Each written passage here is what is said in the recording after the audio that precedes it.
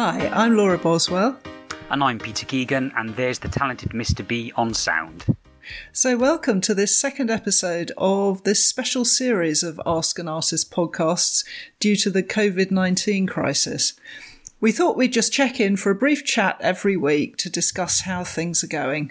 So Laura, how are things going with you? Well, I'm feeling a bit more settled than when we last recorded, and we're sort of getting into a routine now. Mm-hmm. I think the one thing that we are achieving is to go out for a walk each day, which is quite new for us. Yeah, it's lovely. This weather is certainly helping my mood. Definitely. I'm in the garden a lot more with the children and planting seeds and just having some fun and actually getting out for a run. So I'm really, really fortunate and thankful to have a garden, and the weather is on our side. Yeah, I think we're both lucky in being able to go outside. And how are the kids coping?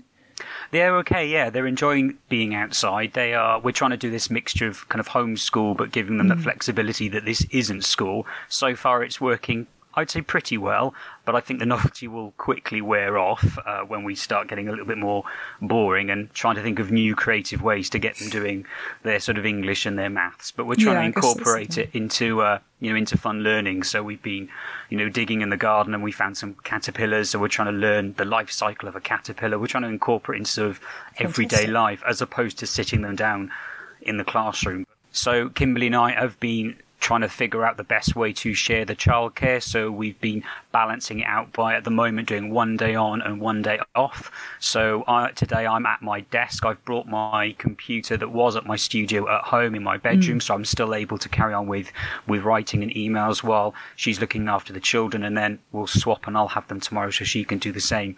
So it's not particularly conducive at the moment to much creative artwork, although I am planning on trying to do a little bit. Yeah. So my heart goes out there to those families that don't have that flexibility that I have at the minute of at least carving out a little bit of time for art.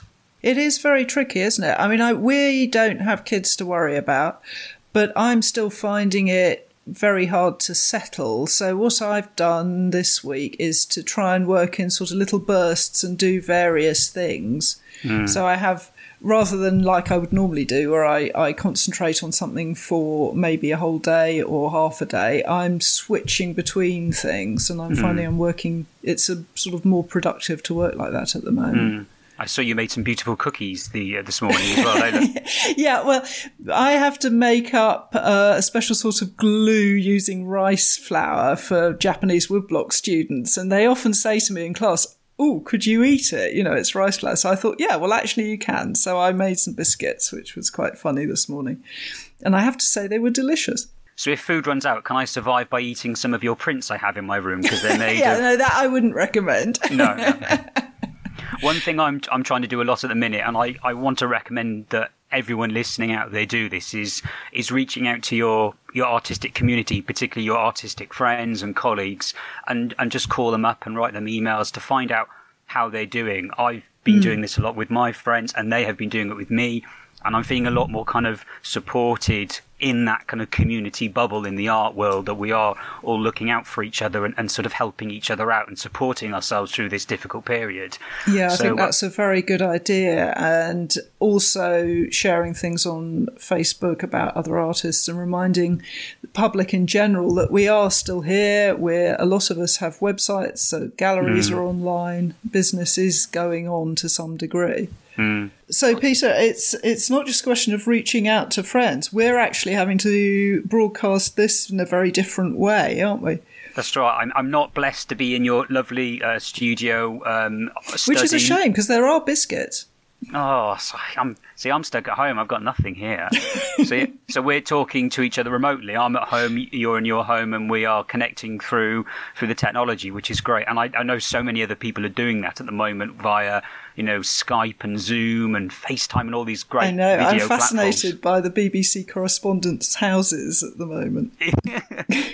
I'm finding as well I'm speaking to people more so than I probably ever would have, because I want to check in on them. And I was speaking to a friend of mine in Holland who I've not spoken to in years, but this has given me the time and has made me reach out to them. So it's kind of, I'm liking this side of things in a way. It's making us reconnect in a different way.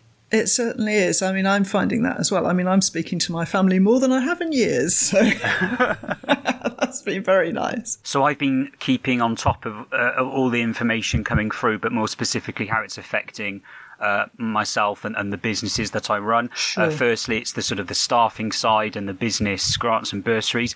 The information is very little at the moment for obvious reasons, but I am keeping an eye on that as the developments come out. And I think a couple of days ago as well, the Arts Council England has launched an emergency package for the arts sector in England. At the moment, it looks like it's just for venues and freelancers, but who have had experience with funding. But again, it's quite vague in these early days. So I am going to look into that a little bit further to see if it's relevant for me or some of my friends and colleagues as well. Yeah, and I think there is news coming out that the government are going to address the situation for self-employed people, which of course affects a lot of artists. Absolutely. So we've all got our fingers crossed on that as well. Yeah.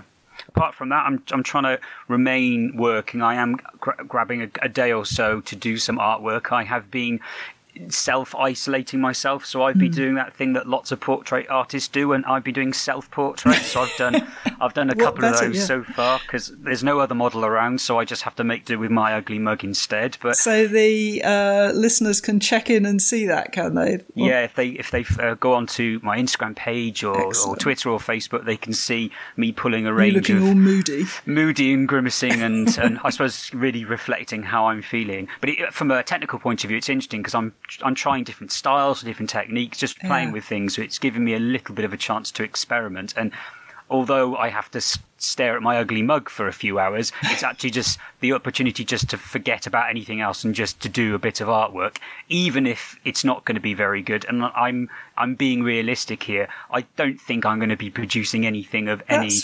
majesty over this period of time, but I think that's fine. I'd rather just, paint and forget for a bit than... Well, I think, it's a good idea to have something that's distracting. I mean, this week I finished cutting the tiny, tiny little woodblock that Mr. B is going to turn into a pendant for me to wear. So that's been it's not been sort of difficult in terms of composition or anything, but it has been massively fiddly to cut, and that's kept me occupied. I've done a live stream demonstration on Instagram. It made it completely free because I think that's sort of quite important to inspire people, and that went down so well with lots of people kind of tuning in and asking questions. So I'm going to do another one of those, but I'll try and do one in the afternoon as opposed to the evening, so other people in the daytime can sort of get in. Oh, that's fantastic. And I am currently, I've just finished doing a print giveaway, which has been really nice because what I said was that I would send the print out not to the people who applied, but to a loved one of theirs. And we've had a lot of people commenting and talking about their loved ones and why a print would be nice for them, which has been very touching. That's really generous of you to do that as well. I think really nice it's made me feel an awful lot better too. It's been really nice to do. And now I'm moving into making some short little films for Instagram and Facebook, just little things about lino cut for people who've started printmaking.